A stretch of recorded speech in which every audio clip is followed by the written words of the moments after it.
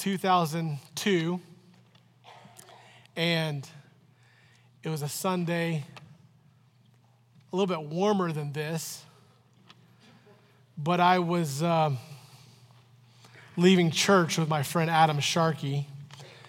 Adam, if you were to meet him, and if he were to watch this, I'm sorry, Adam, I'm just being honest, is just as much of a jerk as I am. He can be kind of mean sometimes, but he's a lot of fun. And we were driving down Kansas Expressway in Springfield, Missouri, and there were some girls also from our church who were riding up beside us as we were driving. I was driving my early 90s brown Ford Taurus. It was an awesome car. 0 to 60 someday, right? And I'm driving it, and these girls come up beside me, and they are kind of waving and flirting. And as they're doing that, I think they were flirting. I mean, obviously, they were flirting. And so they're like waving and flirting, and we are like smiling and waving at them and completely making fun of them the whole time, like while I'm driving. And then the car ahead of the car in front of me decided to turn.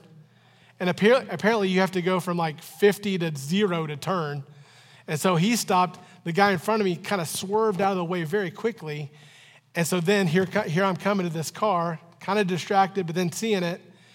And to not hit the car, I swerved and hit a light pole. And the light pole fell over.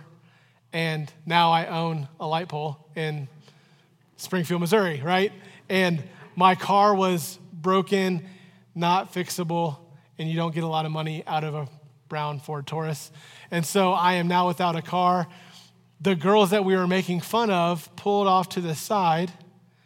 Once they saw we were in the accident, they waited, and then they gave us a ride back to, but campus was closed, and so I couldn't get to the meal, so we went out to eat, and then they paid for my meal. And I feel like a jerk because I was making fun of them and swerved and got distracted, and then they paid for my meal, and now you know that your pastor can be mean. That definitely happened, and it is not a pretty picture, but they gave us a ride. They paid for our meal, and I've never told that stuff. I don't think I've told that publicly here. I don't know, maybe I have. And now they're both pastors' wives, and I feel bad. But anyway, life can be dangerous, and life can get dangerous when we get distracted. Who here knows of people that have been in an accident because of distracted driving? Yes. Some of you ladies are putting on makeup and driving at the same time, and some of us guys are come on, Doug, don't you say a word. Doug's been in the car with me, and he's lived to tell about it. Amen, right? And so we can get distracted, though. We can go the wrong direction with the wrong disposition, make the wrong decision, and it can destroy us, right?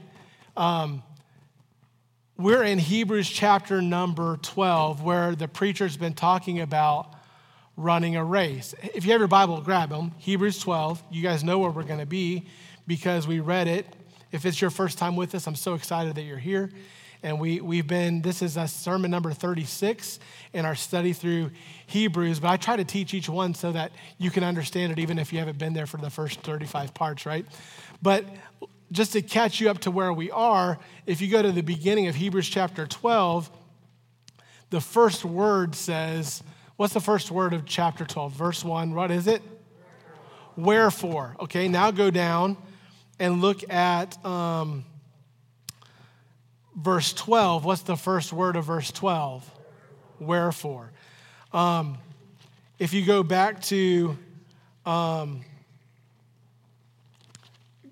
chapter 12, verse 1, he uses this term wherefore. This term wherefore is a word that bridges what's been said before to what he's about to say. Often when it's used in the New Testament, the word's based on this: because this is true, because of the doctrinal truth that I've given you, because of the truth that you've learned, I want you to then live in light of that truth in a very specific way, right? Paul does this a lot in Romans chapter 12.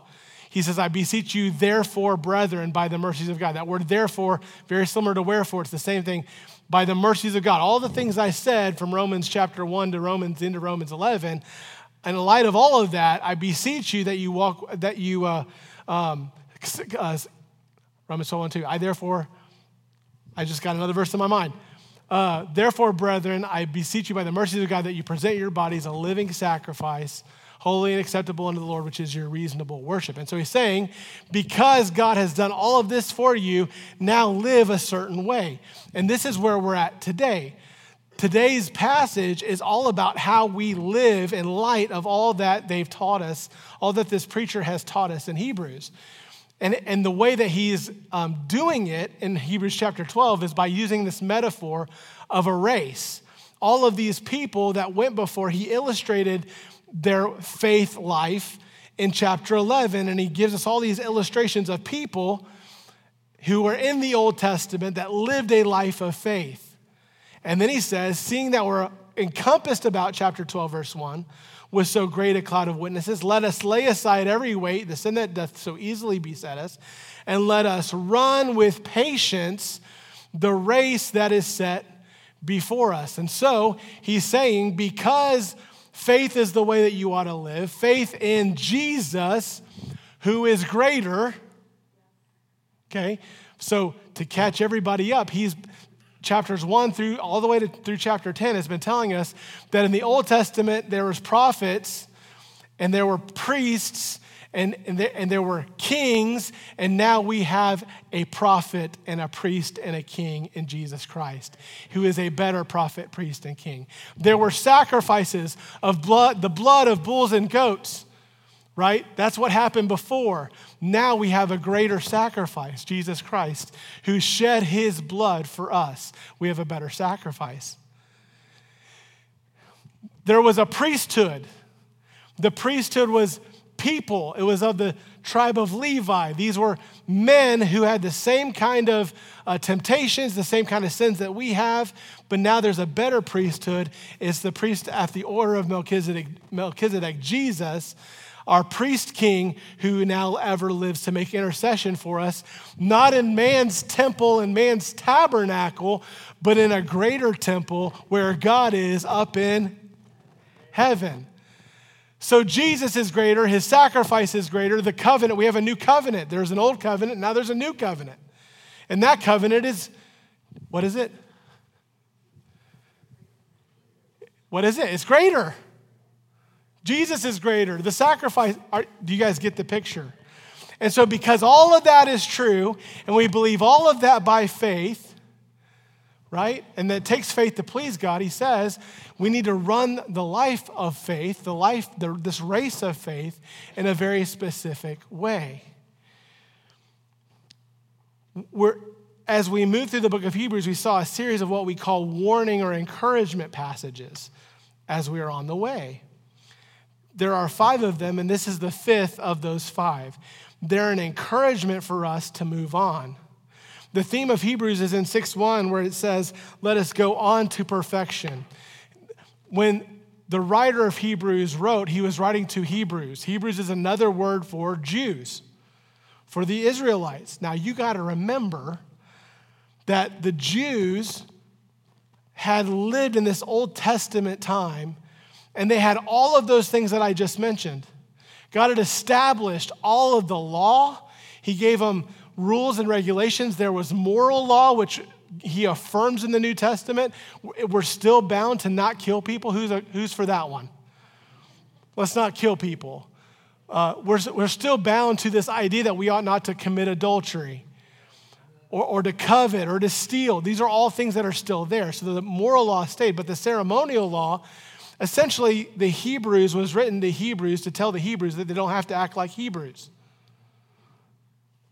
You don't have to do the temple thing anymore. You don't have to do the sacrifice thing anymore. You don't have to do all those ceremonial things because we have something that's better. We have something better. So there are some of the people that as he's writing to these people, there are some of the people that he's writing to who have put their faith and trust in Jesus. They know Christ is Savior. They believe that Jesus is who he said he is, and they have placed their trust in him. They believe in Christ, and so they're growing in maturity, having been regenerate, saved, whatever word you want to use there. There are some that are Hebrews that he's talking to, faith. And so these warning passages are passages that say, hey, keep moving forward. Don't go back to your old ways. Don't go back to the sacrificial system. Don't go back to the temple. You don't need that anymore. Keep moving forward as you've seen that Jesus has done something greater, as you see that Jesus is greater. Don't stop. Don't quit. Believe him. Put your faith in him. That's what he's trying to say. Now, there's an application for us. Because although we're not Jewish, most of us, we have heard the gospel. If you haven't heard the gospel, let me tell it to you. The gospel is this. The gospel means good news. And it starts with bad news. The Bible says that we're all sinners. That sin is going against God's character, who he is, and what he's done. Sin is doing things I ought not to do, and not doing things that I ought to do. And all of it primarily, yes, we sin against each other, but every sin is a sin against a holy God. So all of us sin. And nobody's sin is any better than anybody else's. It's all bad. The wages of sin, what we earn for it, is death, separation from God forever. God is our righteous judge, and he cannot let sin go. So our sin means death. But God loved us so much that even when we were sinners, Christ died for us. Here's the gospel. Jesus Christ, the Son of God, died for our sins according to the scriptures. He was buried and he rose again for our sins according to the scriptures. That's what 1 Corinthians 15 tells me is the gospel. And if you put your faith and trust in Jesus, who kept the law perfectly, Jesus never did anything wrong.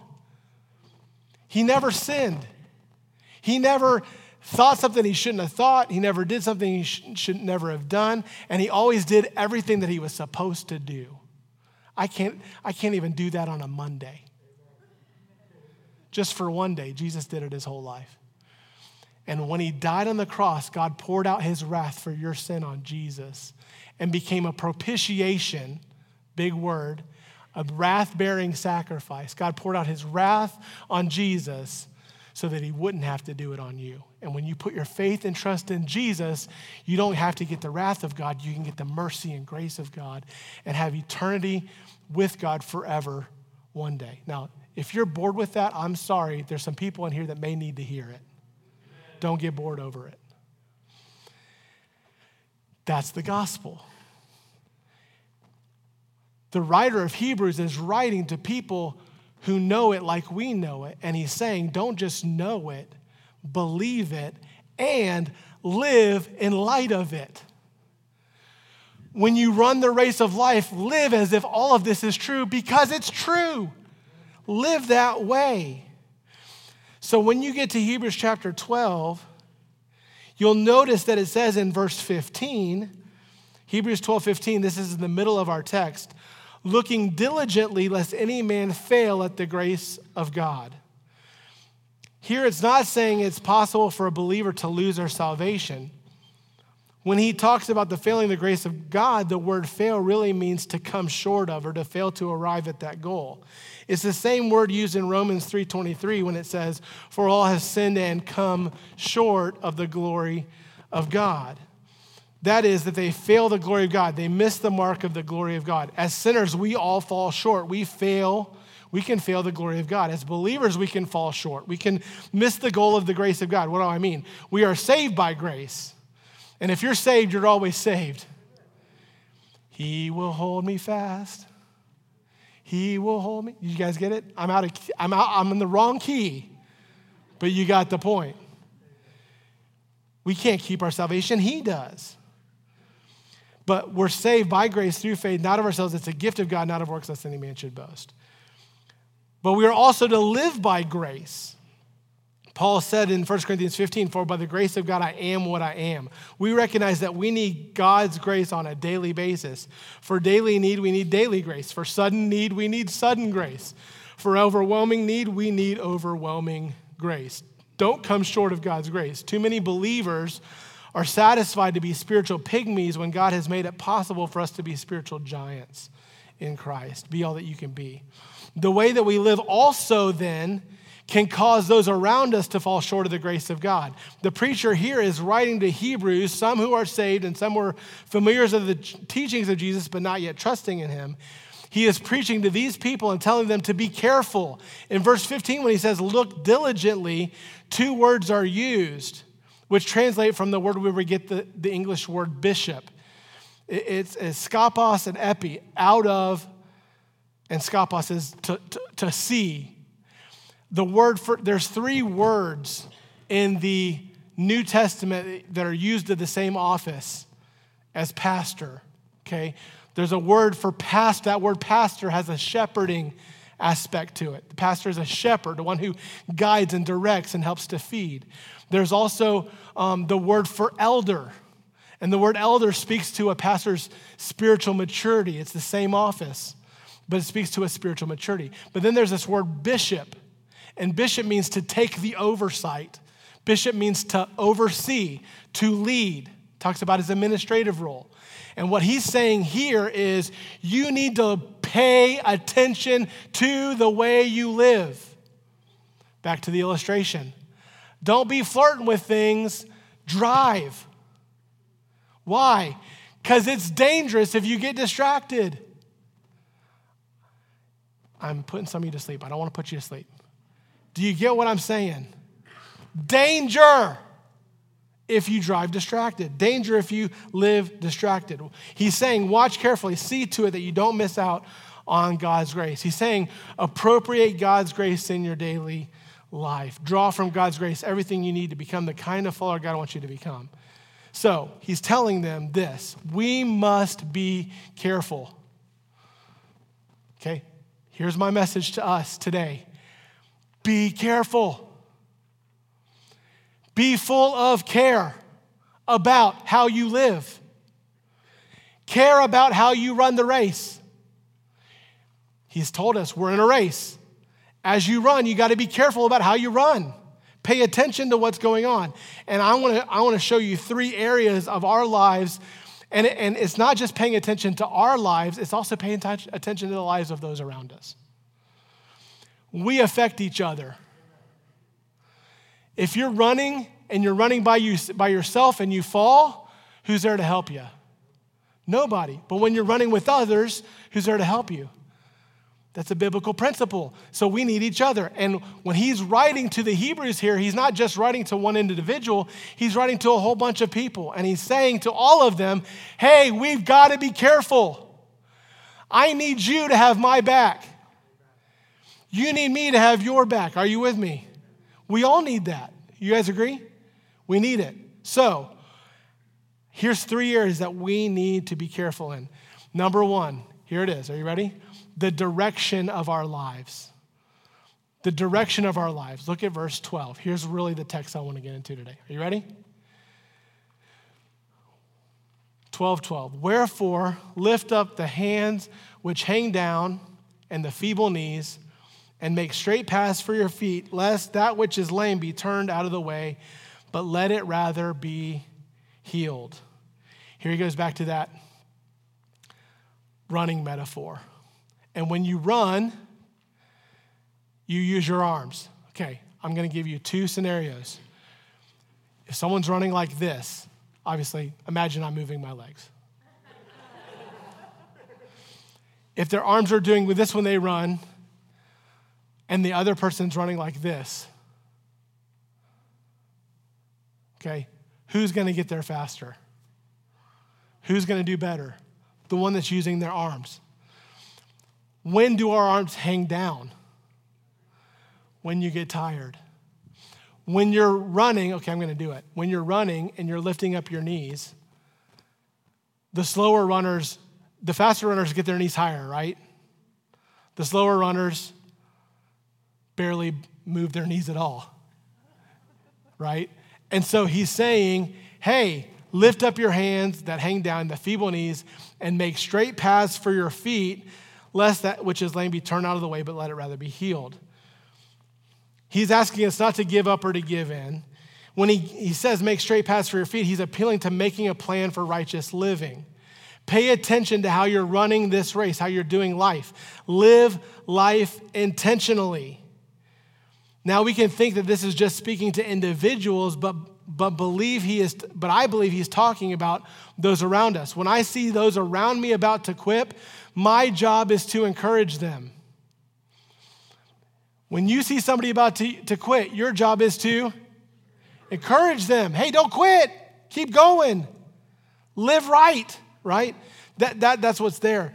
When he says, lest that which is lame be turned out of the way, he's talking about the runner that does not take care of himself through self-discipline. They get injured and they drop out. That's a bad plan. Instead of doing that, he says, get healed. The preacher goes on, look at verse 14, and here's where I get this directional idea. Follow peace with all men and holiness, without which no man shall see the Lord.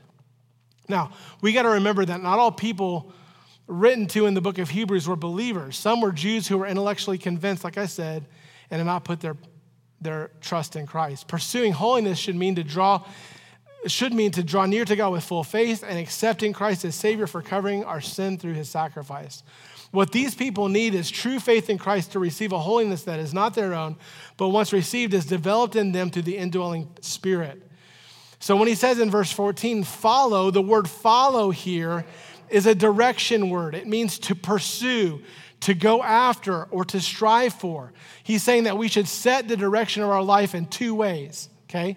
He says, follow peace. You see that? See that in verse 14? Follow peace. And then what else do we follow? Holiness. Follow peace. Who is peace directed towards? Who's it directed towards? All men. And who is holiness directed to? To the Lord, right? There's a manward direction in our life, and there's a Godward direction in our life. He says, follow or pursue peace with all men. That should be our daily desire. We need to be at peace with people, that we live in peace. In the Sermon on the Mount, Matthew chapter 5, Jesus said, blessed are the peacemakers, for they shall be called the children of God. In Romans 12, it says, if it be possible, as much as lieth in you, live peaceably with all men. Now notice what it says there, if it be possible. Peace happens two ways, right? There's my part of the relationship in pursuing peace, but then there's the other person's part. And sometimes people are crazy. Sometimes people, you can't be at peace with them. Is there anybody like that in your life? These people love drama. Who knows someone that loves drama? Don't point to them, okay? If they're in the room. There are some people that they just thrive on drama. If there's a problem going on, they're the first to comment, right? Everybody now who's crazy and likes drama has the internet, right? And they say stuff, right? So sometimes it's not possible. There are people in my life. It just blows me away. There are people that don't like me, right? And there are people that are unreasonable and they cannot be reasoned with. You do all of the right things and they still hate you, right? And so, but that's why it says if it be possible. That's why it says pursue peace with them. You may not get peace with them, but at least pursue it. Who's with me, okay? Now sometimes you're the drama. Right? And if you're there's a lot of drama in my life, but I don't think other people are causing it, because it's you, right? So stop the drama. Live at peace with all men. Not everybody we can get along with. We need grace. I need grace. You know what's a good thing when there's not peace? A good thing to do. If you did something that's creating a lack of peace, there's two words that if you actually mean them and you go try to say them to somebody that you're not at peace with, it really helps. Ready? I'm sorry. They're closely tied to 3 more words. I was wrong, right? That's what it takes sometimes to live at peace, right? Another way to live at peace is if you think someone's wronged you, don't tell everybody else about it. Don't post about it. Go talk to the person you got a problem with. Alone. That's free.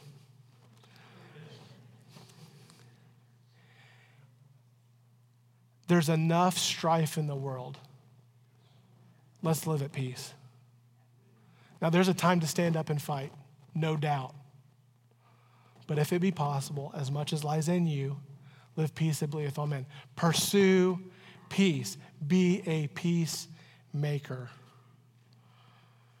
That's the manward direction. He says here, and follow holiness, without which no man shall see the Lord. The word holiness means wholeness or completeness.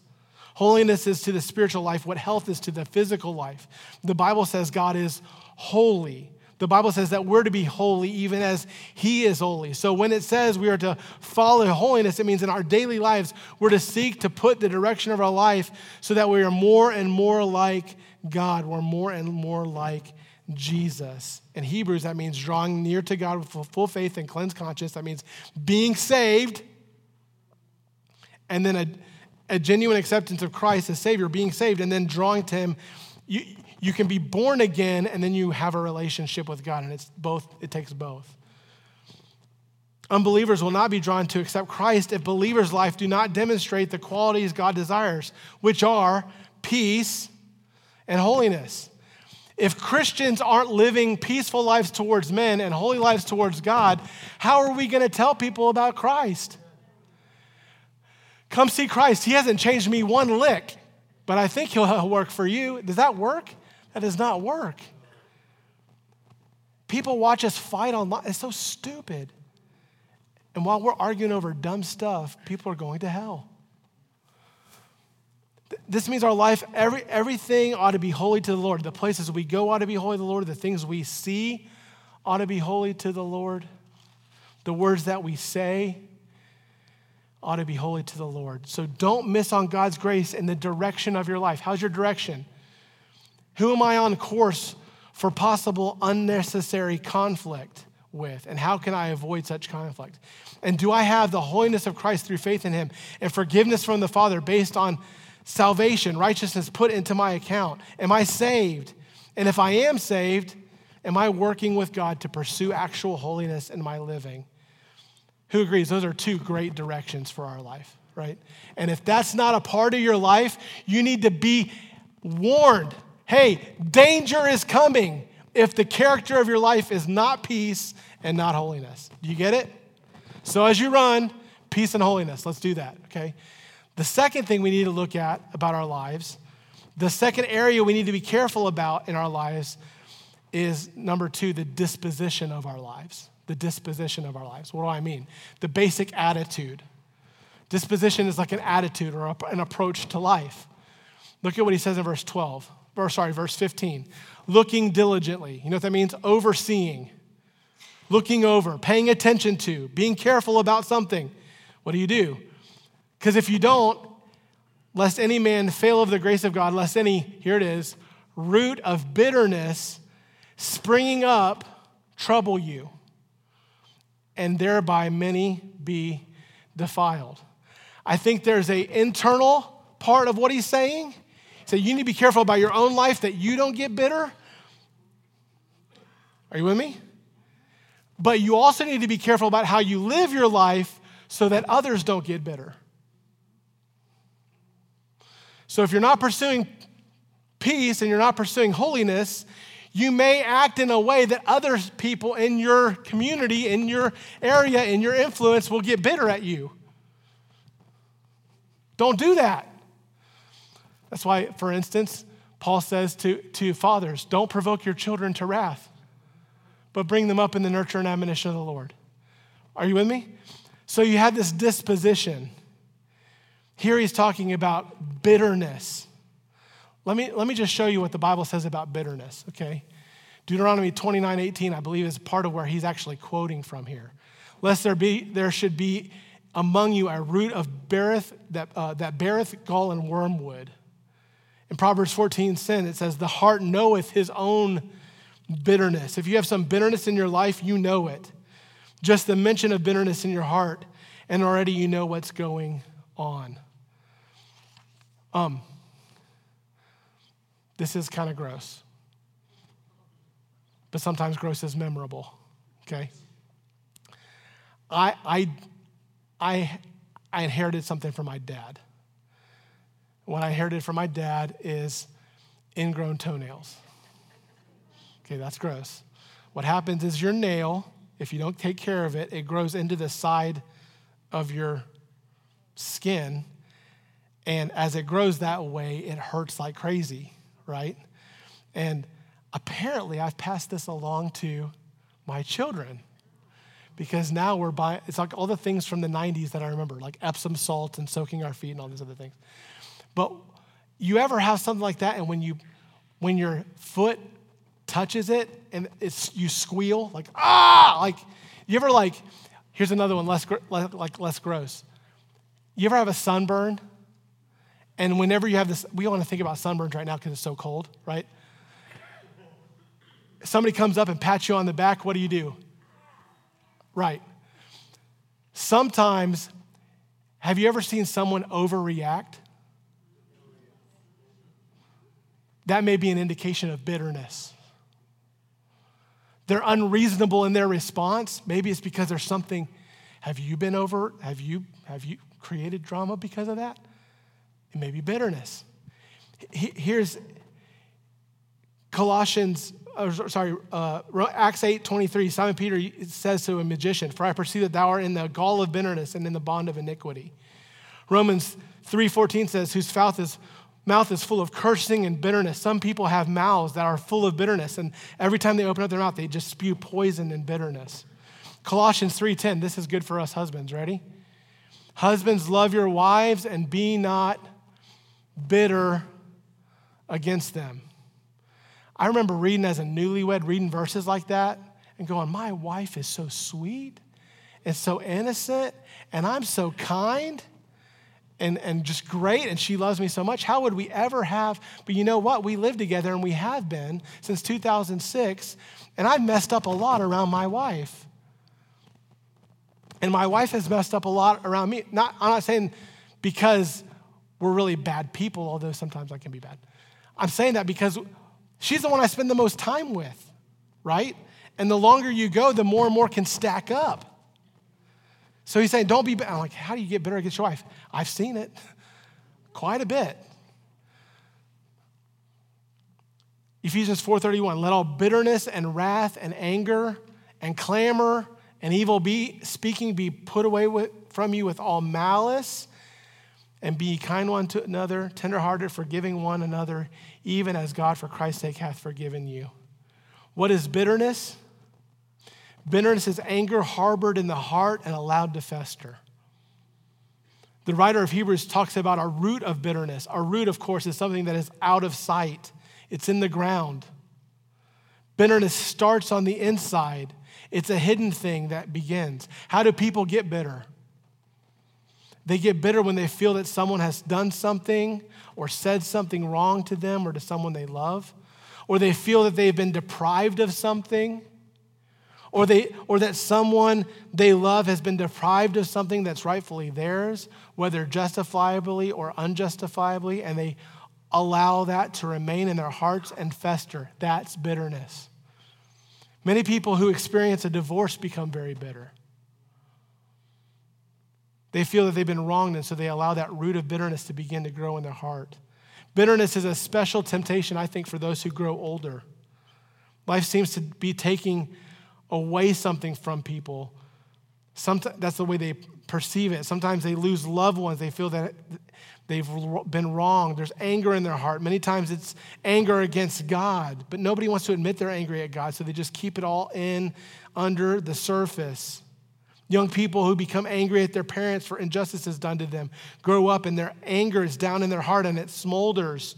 And it's like it's unresolved. It's allowed to fester. In that particular verse, look at it again, Hebrews 12, verse 15. It says, lest any root of bitterness springing up. What does that mean? It's down in there, and then all of a sudden it comes up. Remember what I was saying about hitting the toe that's tender, hitting the back? All of a sudden, now it's being expressed. And what happens? It says springing up, what does it do? It troubles you. You see that? The root of bitterness springing up, trouble you. The one who gets hurt most by bitterness is the person who's bitter. Somebody once said, I think there's a lot of truth to it. It's not in the Bible, but it's true. That bitterness is like drinking poison and hoping the other person dies. The word trouble here means to annoy, it means to harass. The medical world has long understood the damaging effects of bitterness. Unresolved bitterness, allowed to fester, can cause depression. You wake up in the middle of the night and the image of that person who you feel has wronged you is there. That anger just smolders and burns and you get depressed. In verse 15, it says, and thereby many be defiled. He's saying that it not only affects the person who's bitter, but they pour their poison, their venom, and their gall all over other people. Every time they open their mouth, every time they type, their bitterness just comes out.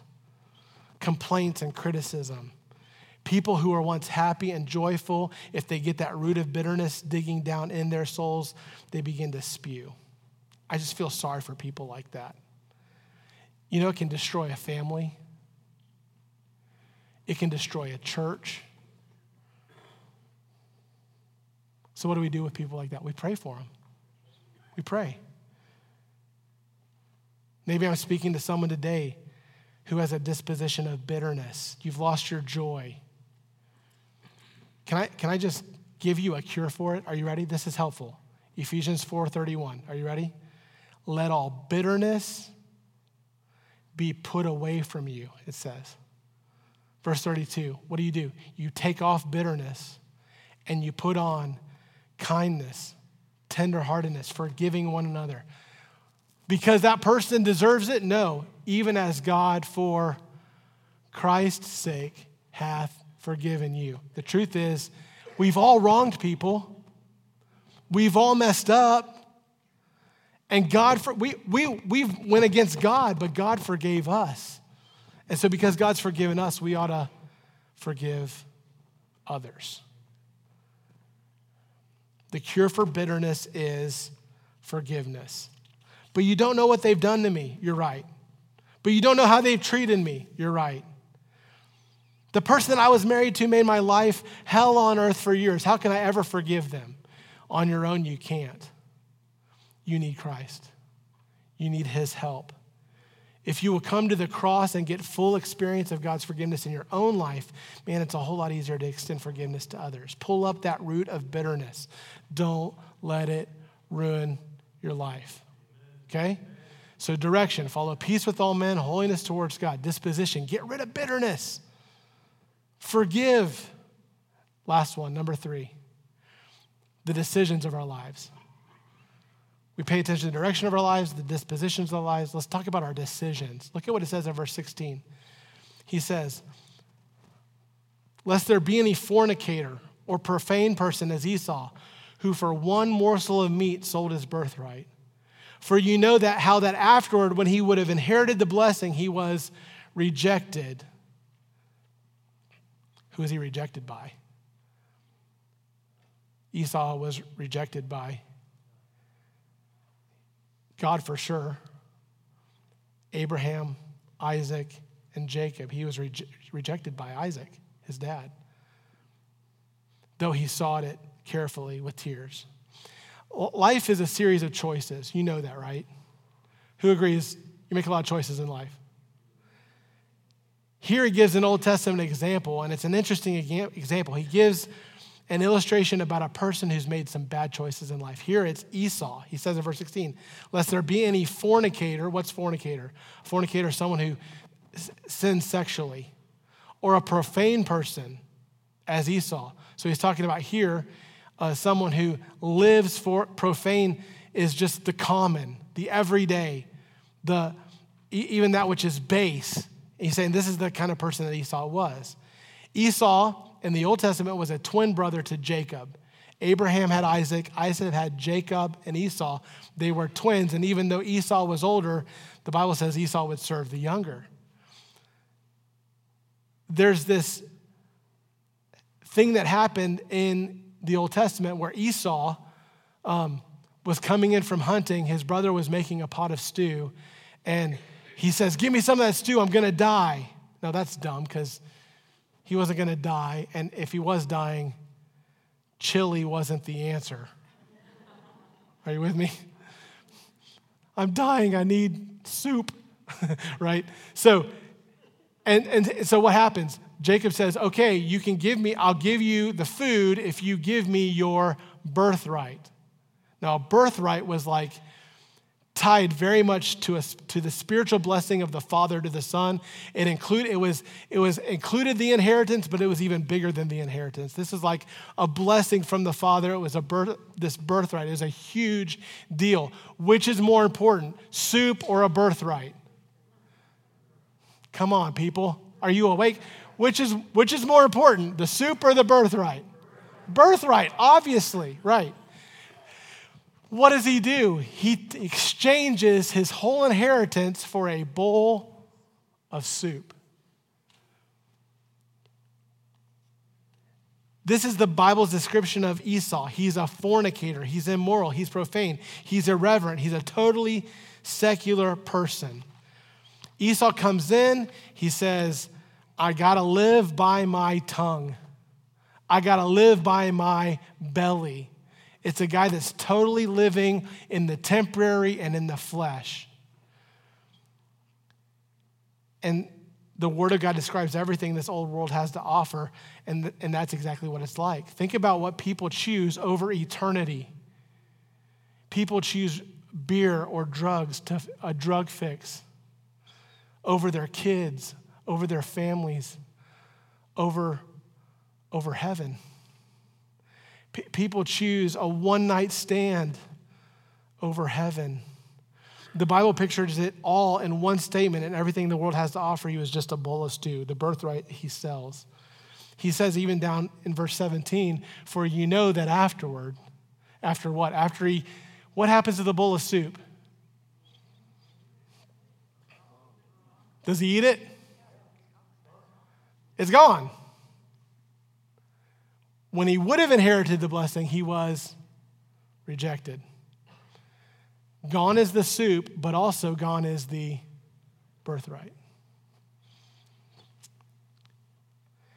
It seems like a small decision at the time. He just sold his whole birthright for a bowl of stew. But afterward, when he would have inherited the blessing, he was rejected, for he found no place of repentance. Dad, bless me, give me the birthright, give me the inheritance. And Isaac said, I can't, I won't. And he cried and cried and cried, and then what happened? I'm going to kill that brother.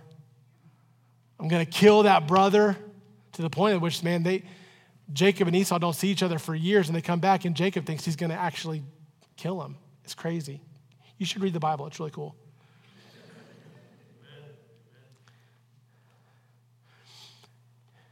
Here's how it applies to us.